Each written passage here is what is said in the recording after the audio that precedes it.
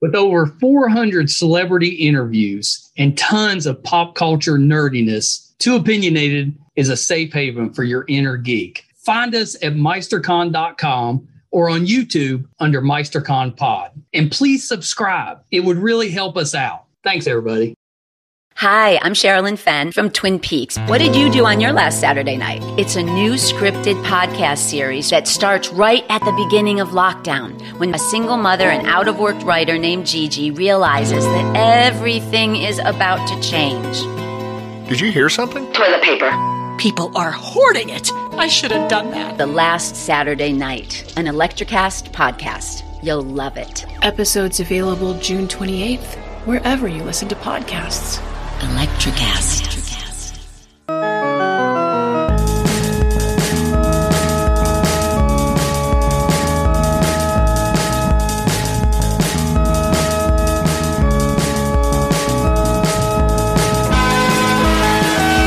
Hi, everybody. Welcome to another edition of Too Opinionated, where I'm absolutely just going nuts today. I'm just thrilled to death to be joined by actor Eric Roberts. So welcome, Eric.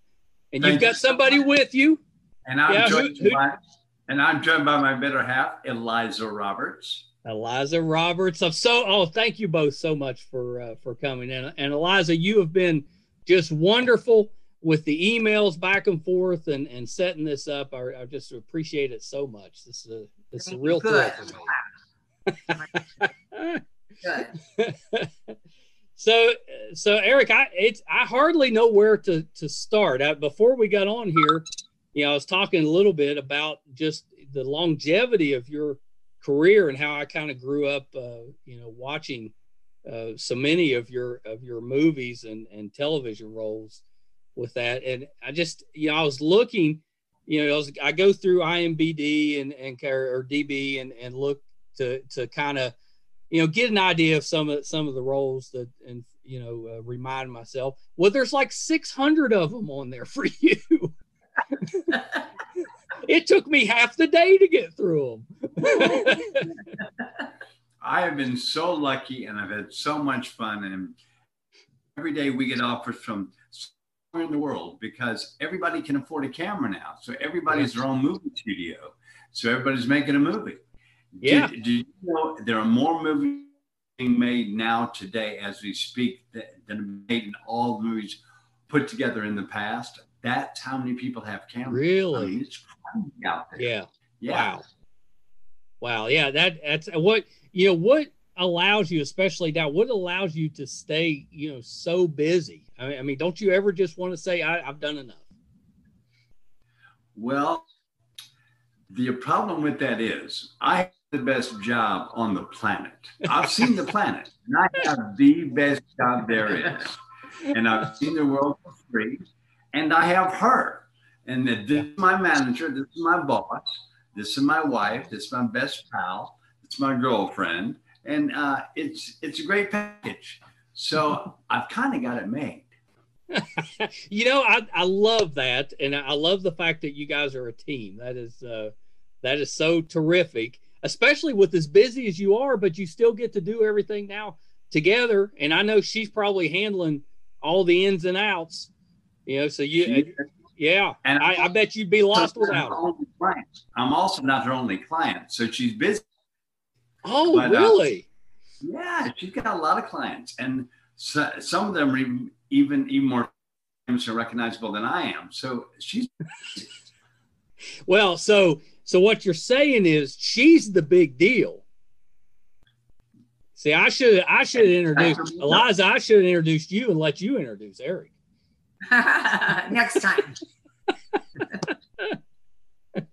Eric, I've always been curious. What made you want to go into the entertainment business? How did you get started? Well, acting got started for me because as a little kid, I had a terrible stutter, and I had trouble talking. Found out when I memorized things, I could speak as if I didn't have a stutter. So first it became hide stuff, and then it got to be fun, and then I got good at it. So in those steps is how I finally became an actor. Yeah, I love that. I've always, we've talked to a lot of actors, And a lot of actors have overcome some type of, problem where it's stuttering or dyslexia, something, maybe it's just overly shy, introverted. Right. And I think that's really fascinating that you can, use acting as a way to kind of overcome, that obstacle and then turn it into a career. That's great. Well, that's what Singers happened. too. We just listened to Carly Simon's book, and she started singing because of a stutter. I didn't know that. Did you know that? Really? Yeah. That's great. Have you ever had to play a role where you had to stutter? I have, and Patrick Warburton has starred in a movie that he cast me in as one of his sidekicks. Yeah. And I played a guy who had a terrible stutter, and it's such a movie. Patrick Warburton is so fantastic in this movie, and it never got released, right? Well, it's findable. You can find it. It didn't get a theatrical release, but I'll find it. What's it called? It's called The Civilization of Maxwell Bright. The Civilization of Maxwell Bright. I'll find it. Plays Maxwell. Yeah, find it. Well, he's so talented himself. He's He's a great actor. Well, so was that difficult playing that role where you had to stutter? Did that cause you any issues, going into that role? It brought back a flood of memories where I felt very vulnerable. Yeah. As I stutter, I felt very exposed. And so as far as acting goes, it's probably the most personal acting I've ever done. Right. But it did not upset me, but it did make me aware that, oh yeah, that's a painful memory. I forgot. That's right. Yeah. Yeah. Well, that's great that you were to the point where you can say, okay, I can open up a little bit and be a little vulnerable and do that. And I'm sure it's terrific. I have to see that one. That'll be a lot of fun. Well, the movie's great, because of Patrick Warburton, but it is a great movie. And I do stutter a lot in this movie. What was your first acting role? My first acting role was at 4 years old. I played a mute clown in a Christmas play.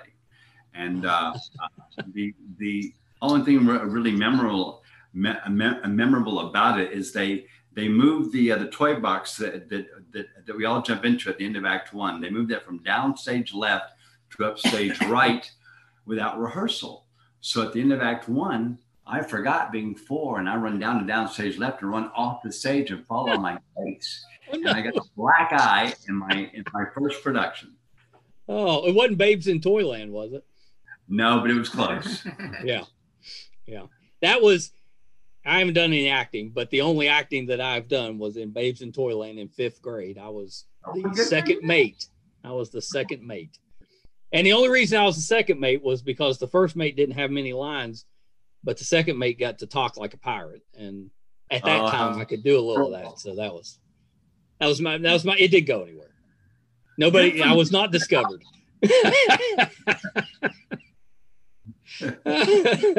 So when did you start in television, or did you go in movies? Were you in theater? I started in the theater as an amateur, and my first job that I got paid for was on a soap opera, and I was on the soap opera for several months, and then they fired me because I read my dialogue and I didn't appreciate that. They told me to stop it, and I didn't, so they fired me. And Ozos. And I was 21 then, and then I got my first movie, and have been lucky ever since. Yeah. My first movie was King of the Gypsies. Yeah, I love that movie. I love that movie. And that's that came out I was a 70s kid. So that was I was gonna say it was everything with me, I relate to when Star Wars came out. So Star Wars was 77.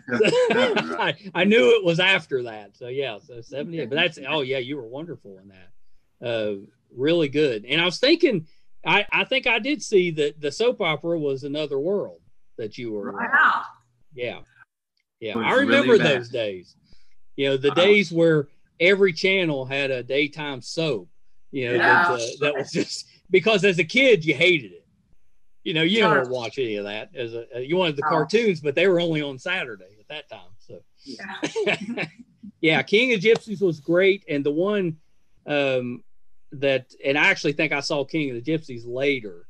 You know, probably after cable TV came out and they started showing some of those. The one I first remember you in was Star 80. With it was Mariel Hemingway, I think was the right. Yeah, that would have been 1983-ish. Yeah, yeah. That's the one I really remember seeing you in, and that was a great movie. You were terrific in that one. That's a hard movie to watch, though. That's a hard movie to watch. It is. It especially it just it was a group of. I remember that one because it was me and a group of buddies snuck downstairs to watch it on HBO, so we were, early teens and watched that. And it was a terrific movie, but it was a tough one to watch. Yeah, for sure. Yeah. That, and then of course, the one that all of us love was Best of the Best, and you did such a great job in that. And I wanted to ask you, did you study martial arts growing up? I was kind of half a martial arts anyway, but they made me look really good. Yeah. Yeah. That was a great cast. All those fight scenes are actually done like dances. We all know where we're going to be, when we're going to be there. Really? They're not improvisational. They are planned out to every motion's planned out. Yeah. I always loved that scene with the I don't know the full quote, but where you're trying to get back on the team. This is all I know, that scene. Oh, with James Earl Jones when I come back after my son's been hurt. Yeah. Right. I always love that scene. And Chris Penn was in that movie. I thought he did a really good job. I know we miss Chris. Yeah. Yeah, for sure. Yeah, he was very very talented. And then of course you did the sequel, which was a lot of fun too. They didn't approach you for a Best of the Best 3? We'd have watched. They approached him. Yeah. Yeah, he didn't. He kind of felt like the series was sort of done for a minute. Yeah. Yeah, you've done that. Yeah, kinda. But I don't know. Maybe now now would be like. It'd be just like they're redoing the Rocky movies. Now you come back and now you're the trainer, you're the coach. Yeah, we call Philip Reed. Yeah, we should start a letter writing campaign. Well, get ready because once this airs, the phone's going to be ringing. Yeah, exactly. We could make that happen. We got that. You could be in the James Earl Jones role. It'd be perfect. Yeah, it would. Okay, good idea. That's we're done. That's my next call. Yeah, get on that.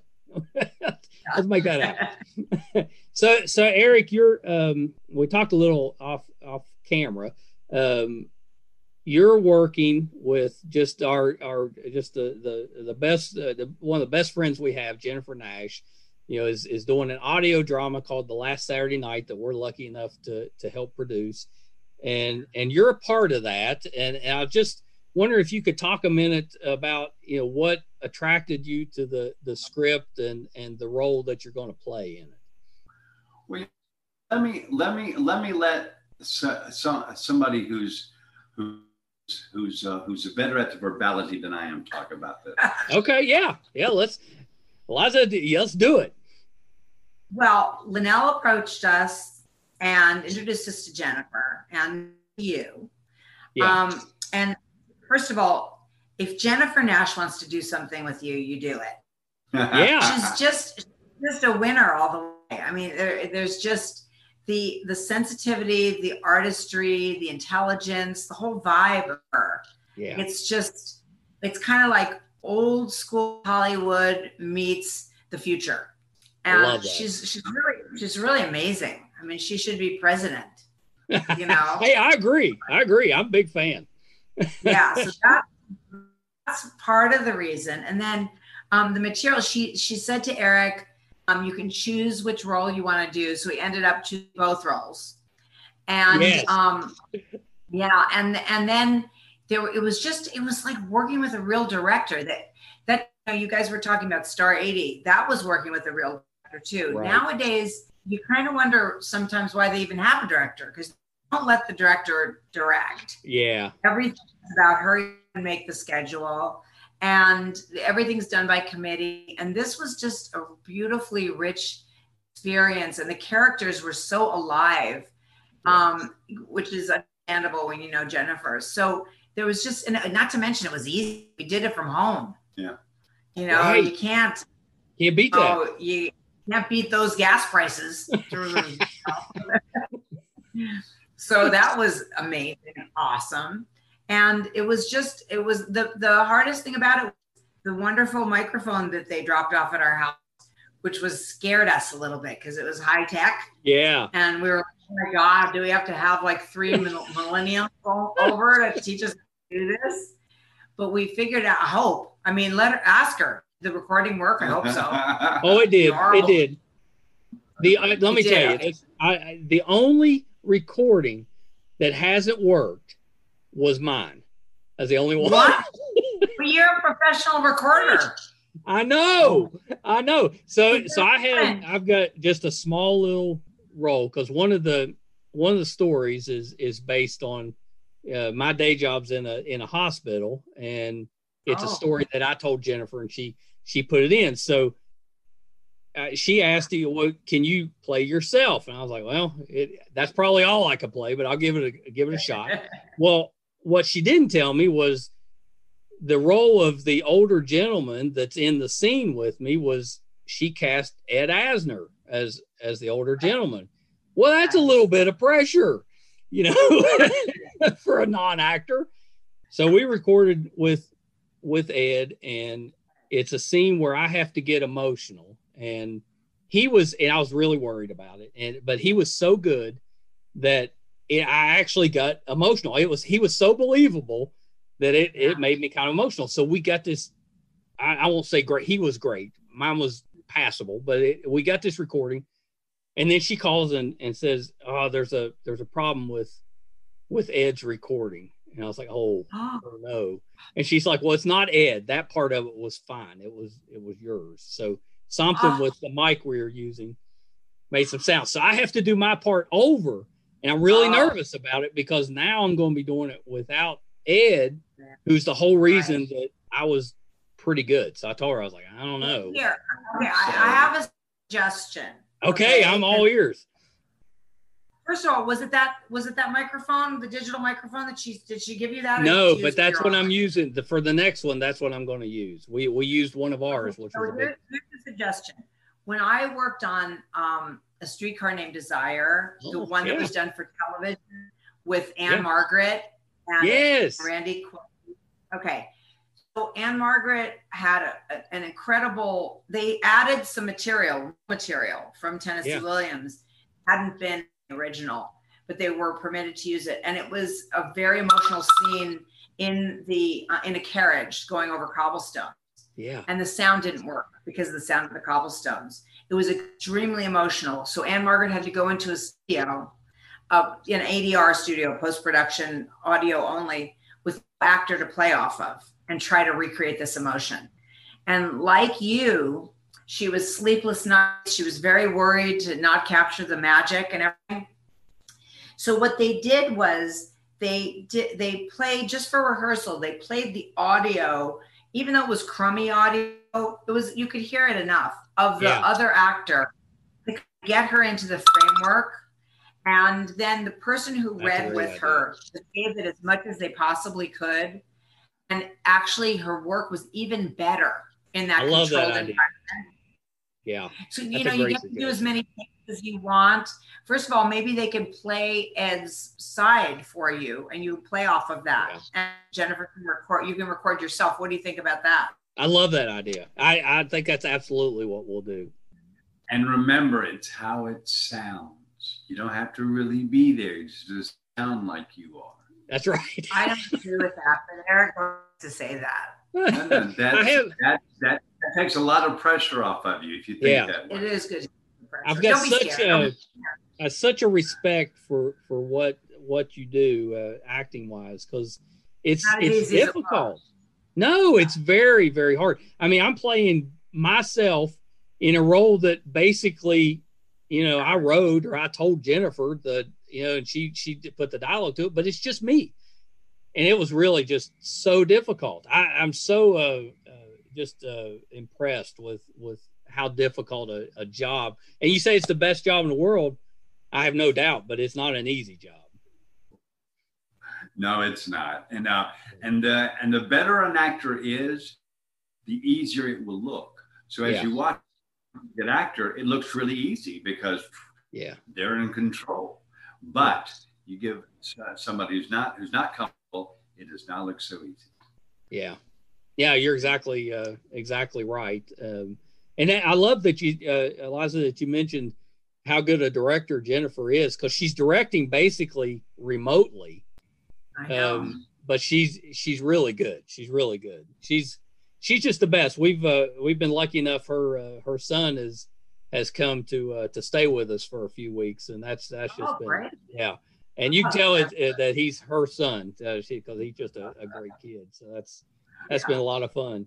Jennifer, I'll tell you a real quick story about Jennifer. She was our very first guest on the podcast. So we had this entertainment website and Facebook presence, and it grown a little bit of an audience. And my son decided he wanted to start a podcast, and we really didn't know how to do that, but we decided, okay, we'll try that.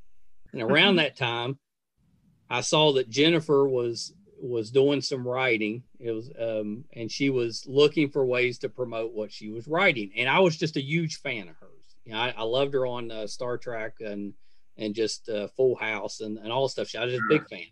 So I sent her a note on Facebook, and I said, hey, we've got this website that we could help you promote that if you want us to. I said, you know, we'd be happy to do it. Well, she called. She picked up the phone and called, which just floored me. I was like, I was expecting no response. She called, and we talked for about an hour. And I told her, you know, we're trying to start this podcast. And she said at that time she was in Pittsburgh, and she said, well, I'll drive down and do the podcast. So it was a 3-hour drive, and she didn't know us. She'd never met us. She said, I'll drive down, do the podcast, and cook you guys dinner. What a sweetie pie in the world. Wow. And so she did, and that was, and she was wonderful, and the food was wonderful. Funniest part of that story is I called my wife. I called her and I said, Jennifer Nash is coming over tonight to cook us dinner. And she was like, who in the world? I'm bringing this this actress home. She's going to cook us dinner, and so. Funny. But we've just been really close since then. That's just type of person. Did she show up like with a bag of groceries and stuff? She did. She came, and it wasn't just it was a meal. It was a seafood type of cool dish. Yeah, it was just amazing, and just couldn't have been. Nicer. I love that story. Yeah, well, I can't imagine anybody doing that. Film buffs have to stick together. That's right. They really do. Right? Well, she always has said, we kind of stayed close, and she doesn't really need my help, but the one thing that I have is this brain full of just useless knowledge and trivia based around TV and movies. So that's what I can offer her. She throws something out there, and I'll be like, this is who was in it, or, somebody's already done that idea. So yeah, so that's my contribution. Wow. Did your son inherit any of that? He doesn't have that, but he is such a talented writer. I have no doubt. He's in film school at the moment, and I have no doubt he's going to do well, because he writes every day, and his problem is he jumps from project to project. But I'm biased being a dad, but he's so talented, and I keep telling him, one of these days you're going to finish one of those, and it's going to be great. So he's got, I don't know where he got that talent. It didn't come from me. It must come from his mother. So he's terrific. I was going to ask you, Eric, because you come from such a talented family, and I know your daughter is very talented, and what did your parents do? Because they obviously had some type of creative, genes that they were passing on to you. What were they involved in?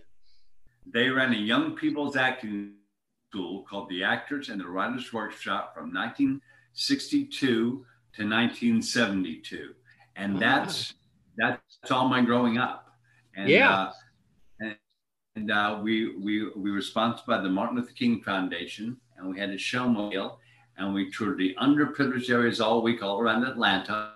And then on the weekends, we would have theater in the park. It was actually structured the same way Joe Papp's theater was in New York. That's what we copied in Atlanta. Yeah, I knew it had to be something where you were around some of that growing up, because it just I was doing 6 to 10 plays every year of my life. From the time I was 4 or 5 years old up until I left home. Yeah, it's amazing. So my son said to make sure that I mentioned his favorite role that you were in was you played the Dark Danny in Danny Phantom. He said, "Oh, right." I was like, well, that's one I wouldn't have come up with, so that's pretty good. Me either. Good for him. Well, he knew that one. He knew that you played Mongol in Justice League. That for him, that's what he was growing up with, was the cartoon stuff. So he knew you from that. And then of course, once I was like, well, no, this is him. This is who's behind the voice. He's like, oh, okay, I've seen him in some stuff. So yeah. I thought he said, make sure you mention that. Well, tell him thank you. I will. And of course, we have we do a manly movie night, so it's just whenever the girls are out of town or out of the house, the boys get together and we watch, what we call a manly movie. So one of them that, we showed them Best of the Best. That was one. But the last one we watched before all this pandemic and stuff hit was Expendables. So we got to, and they love that. Nature of the Beast. You got to get Nature of the Beast. You guys will love that. All right. Nature of the Beast. It's a good man night movie. Yeah, absolutely. Yeah, I'll put that on the list, because we're still being careful, but we're at least allowed to be in proximity to each other again. Right. We'll do that. We'll have a great time with that. Nature of the Beast. I'll remember that one. Well, everybody has their kind of pod of people who are careful, so it's expanded a little past just the person you're quarantining with, right? Yes. A little bit of family and friends, and I think that's okay if we do it right. That's right. You just have to be careful. We're lucky enough in this area. We've got, the 4 kids. We've got 3 grandkids. My parents, they're all right here. So we've got that little circle we've tried to stay in touch with, although, there's not a lot of hugging going on, but we're at least able to. No, exactly. You have grandkids? I've personally? Got 3. What? I've got 3. Yeah. And it all happened within a year. I've got, my oldest has got a little girl that's 10 months. And then my wife's youngest has got the oldest grandkid. He's 15 months. And then my wife's daughter has got a 6 months. So we've got 15, 10, and 6 months. I thought you were like 38, somewhere between 38 Oh, and 40. bless your heart. Yeah. I mean, and that was an old guess. Oh, see, now I'm taking that clip right there of you saying that. That's all I'm showing from this. That's it. Well, we have a 19-month-old granddaughter named Georgia. Yeah, we have congratulations. Yeah, they're the best. Grandkids are the best. You can spoil them and send them home. Yeah.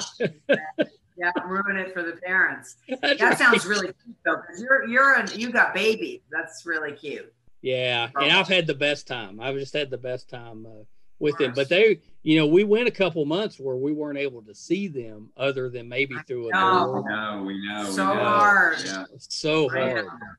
Us too. My granddaughter lives across the street. Yeah. Oh. And the girls were, and they didn't let us see her, and they were right, but God, that's hard because you got to figure every day of their life is a milestone. I mean, you're really missing stuff. Yeah. Crazy. Yeah. Our granddaughter still has a little bit of trouble with new people because all she knew for several months was her parents. Totally. And that's, listen, let your kids know that's very normal. A lot of the kids, because they have play dates and no other people, that stranger anxiety is coming at different stages, and it's kind of sticking. It's lasting a little longer because they're just not used to the whole acclimation. Just think about it. Before COVID, kids would go to the supermarket, they go to the gas station. They're seeing people all the time. Right. So it's a very bizarre, different. It's a very confining. It's like growing up in jail, basically. Yeah, it's really it's really strange. Yeah. And they were already, that generation is already kind of isolated anyway because of the technology. Everything's like, right. Yeah. I worry about them. It's not like when we were growing up and, your parents kicked you out of the house in the morning and, let you back in for dinner, Dirty, yeah. Oh, the good old days. I know. Eliza, there's all those commercials on about social anxiety. Yeah. When they say, do you suffer from social anxiety? It's like, who doesn't? Everybody does now. That's right. That's part of the reason I loved the last Saturday night, because it gets into some of the difficulties that we've had and just the strangeness of the situation. Yeah. I think people will really enjoy it. It's been a lot of fun. Yeah.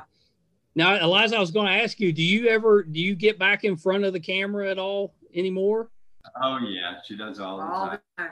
And now, for some reason, I think probably actresses who can afford to still turn things down and wait out the virus. Right. They must be saying, "Oh, I'm working all the time now." All of a sudden, all kinds of roles. So it's been fun. Yeah, I've never stopped. That's my first love. You're in right. See, you guys are a good match. Then you're taking all the roles out there, all of them. I think that's great. Yeah, that's such a blessing, to do something you love and just to, I especially love that you do such a wide range of genres. You don't just do one thing. You do them all. I just think you have to be really talented to do that. That's really wait till you see Nature of the Beast. It's a good one. I'm excited about that. That's going to, because we're looking for stuff to watch right now. Yeah, we are too. She did it too. Oh, all right. Well, that was my next question. If you guys have acted together, so many. In fact, it's almost uncountable. Well, did you meet that way? Did you meet through acting? Actually, no. We met on an airplane, and we're both reading scripts, and and we closed the scripts at the same time, so we kind of had to talk. And we talked about writers and who wrote what. She asked who my favorite screenwriter was. I said, one guy, David Rayfield. He wrote all the Streisand, all the Redford hits, blah, blah, blah. The way we were, blah, blah. She goes, oh, I know. He's my father. And I said, wow. Yeah. Oh, that's amazing. Yeah. Who knew? Well, what was that like growing up around that? Because, that's so talented. Those are some of the best movies. Yeah, 3 Days of the Condor, he wrote. Love 3 Days of the Condor. Yeah. Who doesn't? Yeah. Yeah, amazing movie. It was all I knew, so it just seemed like regular parents, only with weird jobs. That one thing was there was a lot of anxiety because they always thought they were never going to work again. It's just part and parcel of being in show business. I was always begging them to quit and become teachers, and they just give me a funny look like, no kid, ain't gonna happen. You don't get it. But I was like, our teacher's leaving. Maybe you could get a job at the school. And they're like, oh, okay. Other than that, but it was great. When I came to appreciate it, my mom and my stepdad wrote sitcoms. And so hearing them go around with the voices of Don Adams for Get Smart and stuff, that was Ben Dyke, Smart, All in the Family. That was fun. Yeah. My goodness. What a legacy. So those sitcoms, when this will date me a little bit, but when cable TV first came out and it was basically just TBS and Chicago, they showed all of those sitcoms. That's what they were showing in reruns, just all the time. So I grew up, with all the 60s and 70s sitcoms, and shows like Get Smart. That was just playing all the time. So I love those. Yeah, they're really amazing. I mean, when you really look at it, and Bewitched and everything, when you look at it now, you realize it may have seemed like fluff at the time, but it actually was not. And if you knew the writers, which of course I did, because that was our our world. Yeah. These are brilliant people. Well, Ed Asner and my mom were really really close. Best friend. Yeah. And I cast Ed in a short film that we just finished just before COVID, and we've known each other forever. I mean, we know each other really well. But that whole world, all those people Ed is irascible and pretty impossible you can't control him. Right. But that whole group of actors and writers, they're brilliant. We're losing them. I know we are. Yeah. Yeah. That's such a good point. See, I pride myself on the research I do for these interviews, and I had no idea. You had that connection. That's fun. It's fun to tell you then. But that's like I'm I'm a fan first, so that's so exciting. That's incredible. And Eric, you made a really really good point about those actors and that we're losing them.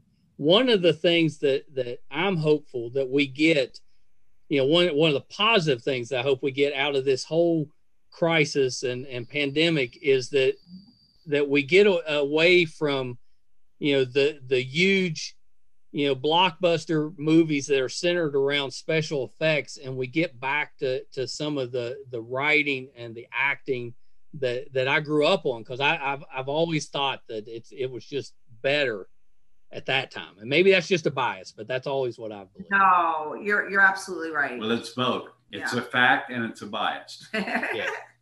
Okay, that's fair. That's fair. I love taking my father is 80, and we love going to the movies together, and it's always the older generation of actors that we enjoy going to, because they can really act. It's and Ed Asner is one of those. We used to love going to see James Garner. Clint Eastwood's a really good actor. Just stuff that you can go and just really enjoy the performance. And I hope we get back to that. Yeah, I think we will. Yeah, I do too. Fingers crossed. Two movies for you. Okay. Love is a Gun. And Love is a Gun. Nature of the Beast. They're very different. All right, I'm gonna check them out. Yeah, because I'm such a big fan. I'm excited to see those.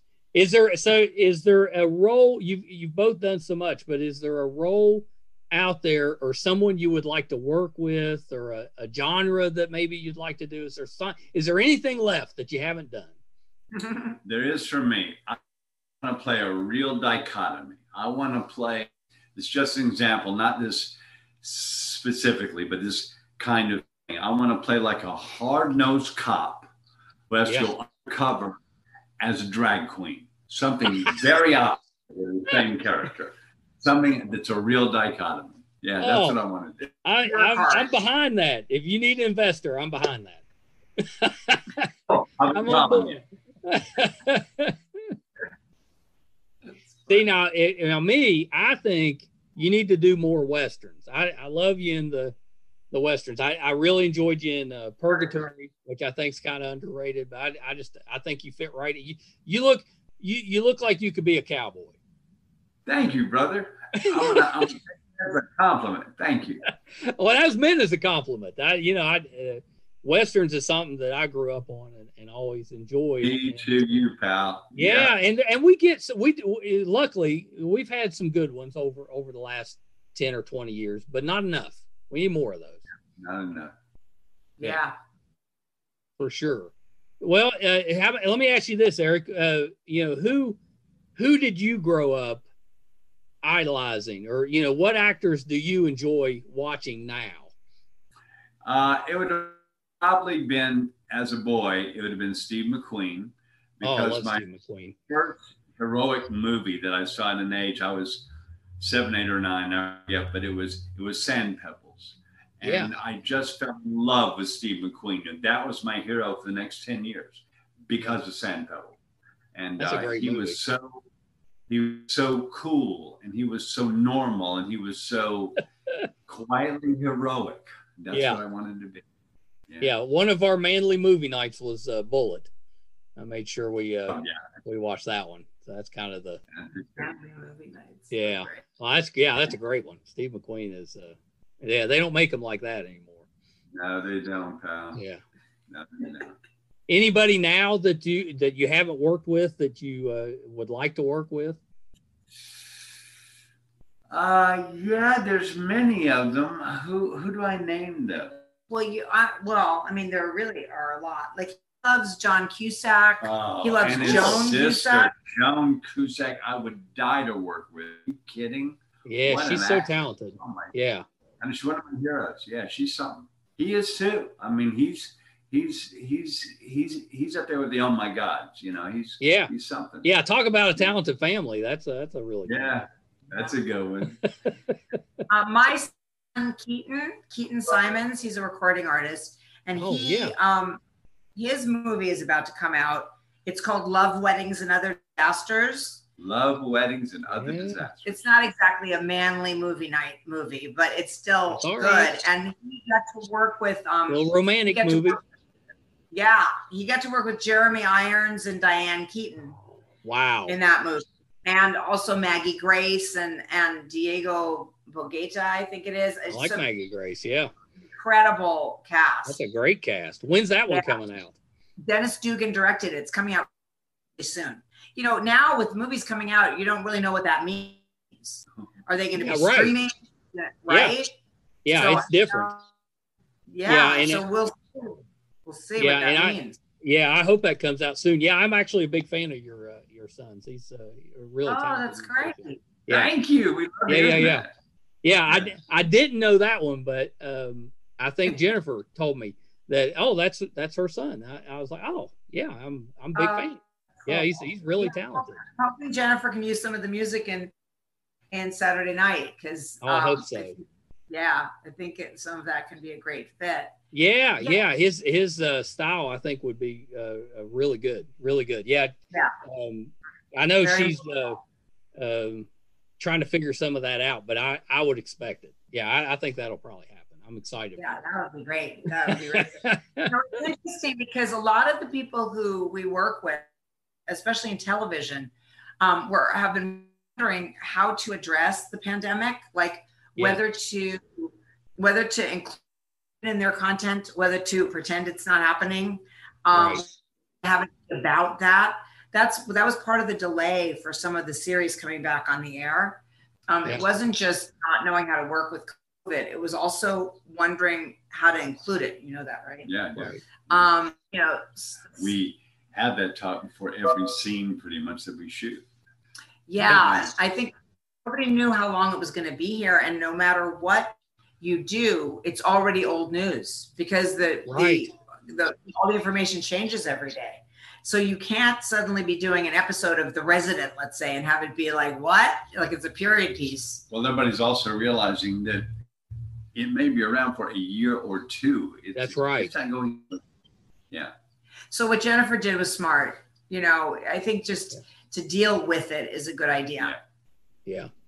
I'm curious what we're going to see in the next year, especially because you can't really have the romantic scenes. You can't have people in close proximity. You can't do club scenes, where you have a group of people together. It's going to be really interesting. It all looks bizarre. If you see a movie that's not even very old, it just like, let's say it was released last January or this past January, it looks weird. Because you're like, oh my God, people are in the restaurant. Get out. Where's their mask? Where's their masks? It's totally. You know what they're doing on daytime TV for the love scenes? No, what are they doing? They have to bring their better halves for the kissing. They're actual partners. Yeah. And they just, smart. the way they shoot it, the way they shoot it, they just obscure who the person is. And the actual, boyfriends, girlfriends, husbands, and wives are coming in to do those scenes. But after you're over the absurdity of it, isn't that smart? It's amazing. Oh, that's really smart. We had Eric Braeden from Young and the Restless. He's a good friend. We know him well. Yeah, and he was saying they were at that time they were still trying to figure it out how they were going. Yep. Well, that's what they're doing on Y&R. That's what they're doing. That's what they did. Wow. Yeah, that's so strange. That's so strange. Well, some of the people, their partners are not actors. And so they're going with them to set. And then some of them, they are actors. And maybe they're on a different soap or a different show, or they're a different level. They're either a little bit behind or a little bit ahead, but they're doing it. Yeah. Isn't that amazing? Yeah, strange times, but that's awesome. I'm glad they figured out a worker. I wonder if they'll do that in some of the movies and TV shows that come out. Yep. Maybe. I bet they will. Yeah. It's very smart. Well, nowadays they have intimacy coaches anyway for love scenes. And so that kind of solves that problem. Yeah. Yeah. That's true. Right. The coach gets in there and suddenly changes your relationship. Oh no. Yeah, you don't want to be bringing that home with you. No, I think it's really funny. A new kind of therapy. Yeah, maybe it would help some people. It might help. Have a little coaching that could help them. Not everybody's as close as you two. The first person who brought up that idea has got to have felt it's got to have seemed like a joke at first. Yeah, well, it is a joke at first. Right. Well, yeah, for sure. Daytime, these shows need love scenes. You can't just not have them. Well, no, that's right. Yeah, and imagine somebody being like, "Well, I know. Why don't we just bring in our own boyfriends and girlfriends?" Somebody had to be like, "You're kidding, right?" Yeah. But can you imagine you have like a 5 a.m. call and your partner is used to sleeping in, and you're like, "Get up! No, we gotta go to work." Yeah, we gotta go to work. Well, so does that doesn't count, right? Like if you're doing, I'm learning this stuff. So if you're doing those type of roles, you're not technically, you can't apply to be a SAG actor unless you have lines. Well, your background, but if you interact with the principal, it's called special business, and then they have to pay them. They can't not pay them. Anybody on camera, they have to pay them. Yeah. So if they don't have lines, but they're interacting, they have specific direction, and they interact with the principal, they get a good bump. They get some money. Yeah, that's good. Yeah, Linnell has been trying to educate me on some of that. I didn't even know what a side was. I've learned what sides are. That right. Oh, that's cute. Yeah, I know. I don't know where we ever got that word. Why they're called sides? I have no idea. Yeah, that's strange. So I don't want to keep you guys for too long, but Eric, I got one more for you because I just thought this was interesting. You were in a movie. It's been years ago, but it was around the bird flu. I think it was called Pandemic, if I remember right. Pandemic. But have you thought about that at all? Just the strangeness that you did every day, because it talked about COVID basically. Yeah, right. Every day. In fact, when we got our lockdown, that's all she talked about. God, your movie, Eric, Pandemic with you and Faye Dunaway, blah, blah, blah. She's talking about it for days. That's what I was thinking, because it was like, oh my gosh, you're looking back at it now. Parallel. Yeah, really. It's one. I wonder. I'm not sure what platform I'm sure somebody has that, but I wonder. I bet you that one is. They've had an uptick in viewings since this came out. They have actually, because the way that I had never really necessarily seen it all the way through. Yeah. Sorry. And then, come on. And then I stumbled on it because it was showing like crazy. Yeah. And I was like, oh. And first I thought it was a new movie because I forgot that was the title. And then I realized, and then I watched and I was like, oh my God, did they make that this week? I mean, it's unbelievable. Because all this terminology, social distancing. Yeah. All these things that we've never heard of before. Shelter in place, whatever. There's a bunch of different stuff. Yeah. And there has been an uptick. We actually checked. And people are watching it. Listen, we heard, and this is true, that there was a leader of one of the countries that saw some clips from the movie, thought there were actual clips, news clips, of an uprise in the virus in a certain country, and put those forward, asking for funding for whatever. Really? And then somebody was like, "That's not the news. That was a movie." Yeah, true story. True story. I don't know how you look it up, but look it up and see the whole story. I guess you got to have a sense of humor with this stuff, but it's a crazy time. Crazy. But I was just thinking that I was like, I'm pretty sure that Eric was in that. You're like the mayor or something in that movie. Yeah, it's exactly mayor, right. Governor, something like that. I think I was a senator, but yeah. So that was I just thought from what I remembered, because I remember seeing it, but it's probably it's been years. You have to watch it again. I think I'm gonna have to, because it's weird. It's very eerie. Verbatim, it's like it's mind blowing. Yeah. That's so weird. That's so weird. I'm curious to see a few years from now, when all this we get it under control finally and stuff. What are the pandemic movies that are going to be coming out? About this time. That's going to be interesting too. I know, it's weird. I'm sure there'll be a bunch of them. Yeah. Well, thank you both. This has been the best time. Your pleasure. Such a pleasure. Thank you.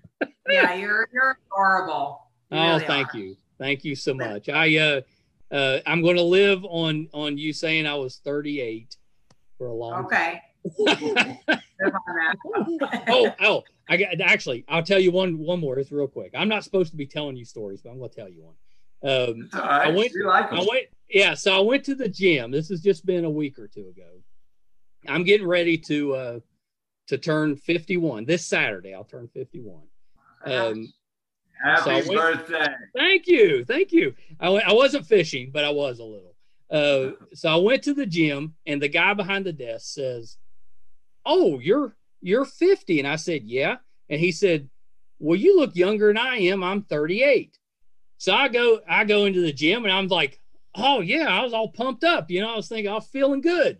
So I'm doing my squats, and I get a tap on my shoulder, and I turn around to this little old man, and he says, "Guys our age, we shouldn't be lifting that weight by ourselves." And I said, "Well, sir, how I said, "How old are you?" And he says, 90. I was like, literally 2 minutes. It was like 2 minutes after I was feeling good. I was like, well. It was the light. It was bad light. That is so funny. Oh my God. I just gave up. I just went home. Maybe you should That's a good story, dude. That's a good one. Don't go to the gym anymore. Yeah, see, I know. I was like, but see now though, I've got two 38s and 190. So my average is coming down. There you go. Guys our age. That's really funny. Tell him how old you were? No, he never asked. So I was just like, okay. He knew how old you were in his mind. In his mind, I was close to 90, I guess. Yeah, you were Wow. Well, thank you both. This has been so terrific. Such a pleasure. Yeah, I put up, I always put up ahead of time who's coming on the show, and I put you up that you were coming on, and we have got the best responses. I mean, you've such a following. I love hearing that. Yeah, it's just been great. And Eliza, such a pleasure to have you on. I just learning about your family has just been amazing. That made my day. Thank you. Before I let you go, real quick, is there anything that either of you have upcoming? I know it's a difficult time. There's not a ton coming out, but anything you have coming out that we can kind of keep an eye out for? Well, Stalked by My Doctor, Part 5 on Lifetime is going to be out next. Yeah. Oh, all right, great. We did a movie together called Andronicus. It's a short film. Okay. That's going to be intense. I think everybody should see that too. Andronicus. I love the name. Yeah. But you need to be a grown up to watch that one. Okay. All right. Not for the grandbabies. No, not for the grandbabies. Not for the babies. Is there anywhere social media wise that people want to find out more about what you're doing? Where can they go? Well, we both have Twitter and Instagram. There are a few fake ones, but they're real, most of them. So it's at Eric Roberts or at Eric Roberts Actor, and of course that's Eric C. And mine is Mom Eliza Roberts. Oh, I love that. And then also he has 2 Facebook pages. One is personal, but you can't be friends anymore because it got filled up. Yeah. And the other one is a fan page, but we actually run the fan page, so it's real. Oh, that's great. So that's great. Do you answer reply? Whatever messages or anything that's sent to you? Try. Sometimes it's a lot. Because like for instance, the one that filled up is 5,000 fill it up and it filled up fast, so it's a lot. But we really do try. That's awesome. That's awesome. I think that's commendable, because that takes a lot of time. One more before you go. I just thought of it. Do you do the, I know you're not doing it now because there isn't any, but do you do the convention circuits? Do you guys go around and travel to some of the shows? Yeah. Definitely. Not now. And who knows, they're doing some virtual ones. They're simplifying them because we tried to do a virtual one and it was really hard. It was too many. It was too electronic, Yeah. But we're going to do those when they get a little easier. But we miss those. I brought that up because Brett and I, that's part of what we do is we travel and do those as press, and then we'll put those, clips and stuff on our shows. So we'll have to keep an eye out. Maybe we can come meet you in person. That'd be great. For sure. Yeah, for sure. Once we're back to doing it, definitely you'll find us. We do a lot for Doctor Who. And we do general ones. We do a bunch of them. Yeah. Oh, I didn't even ask you about Doctor Who. Oh my gosh. My stepson absolutely loves you as the master. That's I should have. Well, at least I got it in. Because you got it in. He must be very smart because Doctor Who is very complex. It really is. Yeah. It's when I was growing up, it was the 4th Doctor. Back in the 70s, he had the scarf or whatever with that. But my the kids, it's been more from the 90s on. So he knew exactly who you were because he's got the books, with all the trivia and stuff in there. He knew. And I think it's funny how each of them related to what you've done. We've all got different points that roles that you've played that were like, that's how I know it. So that was, I'm glad I got that one in before we left. Good. Us too. Well, thank you both, and stay safe. And I'm looking forward to listening to the end result of the last Saturday night. That's who knows? Maybe one day we'll all be able to get together and celebrate as a group. There we go. Yeah. With over 400 celebrity interviews and tons of pop culture nerdiness, Too Opinionated is a safe haven for your inner geek. Find us at MeisterCon.com or on YouTube under MeisterCon Pod. And please subscribe. It would really help us out. Thanks, everybody. I'm looking like this because, oh my gosh, Eliza Roberts, Eric Roberts. I mean, just wow. Probably one of my favorite interviews ever. Definitely a bucket list. I've wanted to meet Eric my entire life. That's definitely been one of those bucket list actors that I was just so excited to meet. And just, shame on me for not knowing more about Eliza's background, because that's amazing. I will definitely be reading up on that. So I got a little bit of an education on this one. That's okay. I love it. I love it. That's they were so nice. And Eliza's been handling the scheduling for this interview and the work that Eric's done on last Saturday night, and she has just been amazing to work with. So just love it. Please. Once you're done watching this interview, check out the last Saturday night. We're so proud of it. It's got just an absolutely amazing, just an amazing cast. It's written by Jennifer Nash, Ed Asner, Eric Roberts, Sherilyn Fenn, Allison Dunbar, Vincent Ward, Jennifer Elise Cox. I could go on. Belle Adams. It's just an amazing cast. So please check that out. We're so proud of it. And of course, you'll have to sit through my brief appearance, but hopefully that doesn't scare you off from the rest of it. It's going to be great. So well written, so well acted. So enjoy that. Please check us out on our website, meistercon.com. Check us out on Facebook under MeisterCon. We are very aware that you've got plenty of options of what to watch and to listen to. So we're so grateful that you choose to spend a little bit of time with us each week. So thank you. Thank you very much. We are in the process of building our podcast studio. We have bought the building. We are just fixing up the inside, and we'll get to move in. If you would like to contribute or to help us with that, you can go to patreon.com/MeisterCon.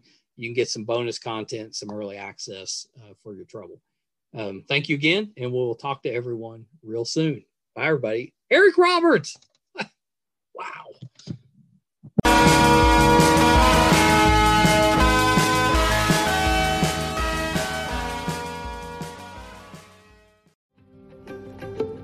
Have you ever wondered what actually happens in Congress every day? Stay informed on Capitol Hill's daily happenings with a concise, factual summary of the Senate and House of Representatives' activities from the previous session, free from bias, on the Congressional Record Daily Digest podcast. Subscribe on your favorite podcast platform and discover the process from the heart of U.S. politics. The Congressional Record Daily Digest, an Electricast production.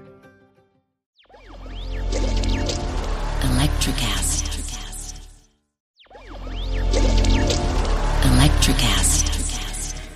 Welcome to the Candle Power Hour. Come with us backstage behind the scenes of show business spanning over 4 decades and bringing you the experiences that can only be told by the people who were there. Our guests are from the A-list, the F-list, and everyone in between. Get set for some of the most insane, hilarious, and inspiring stories you will ever hear. I'm Mercury. And I'm Diego. Your hosts for the Candle Power Hour. Electricast.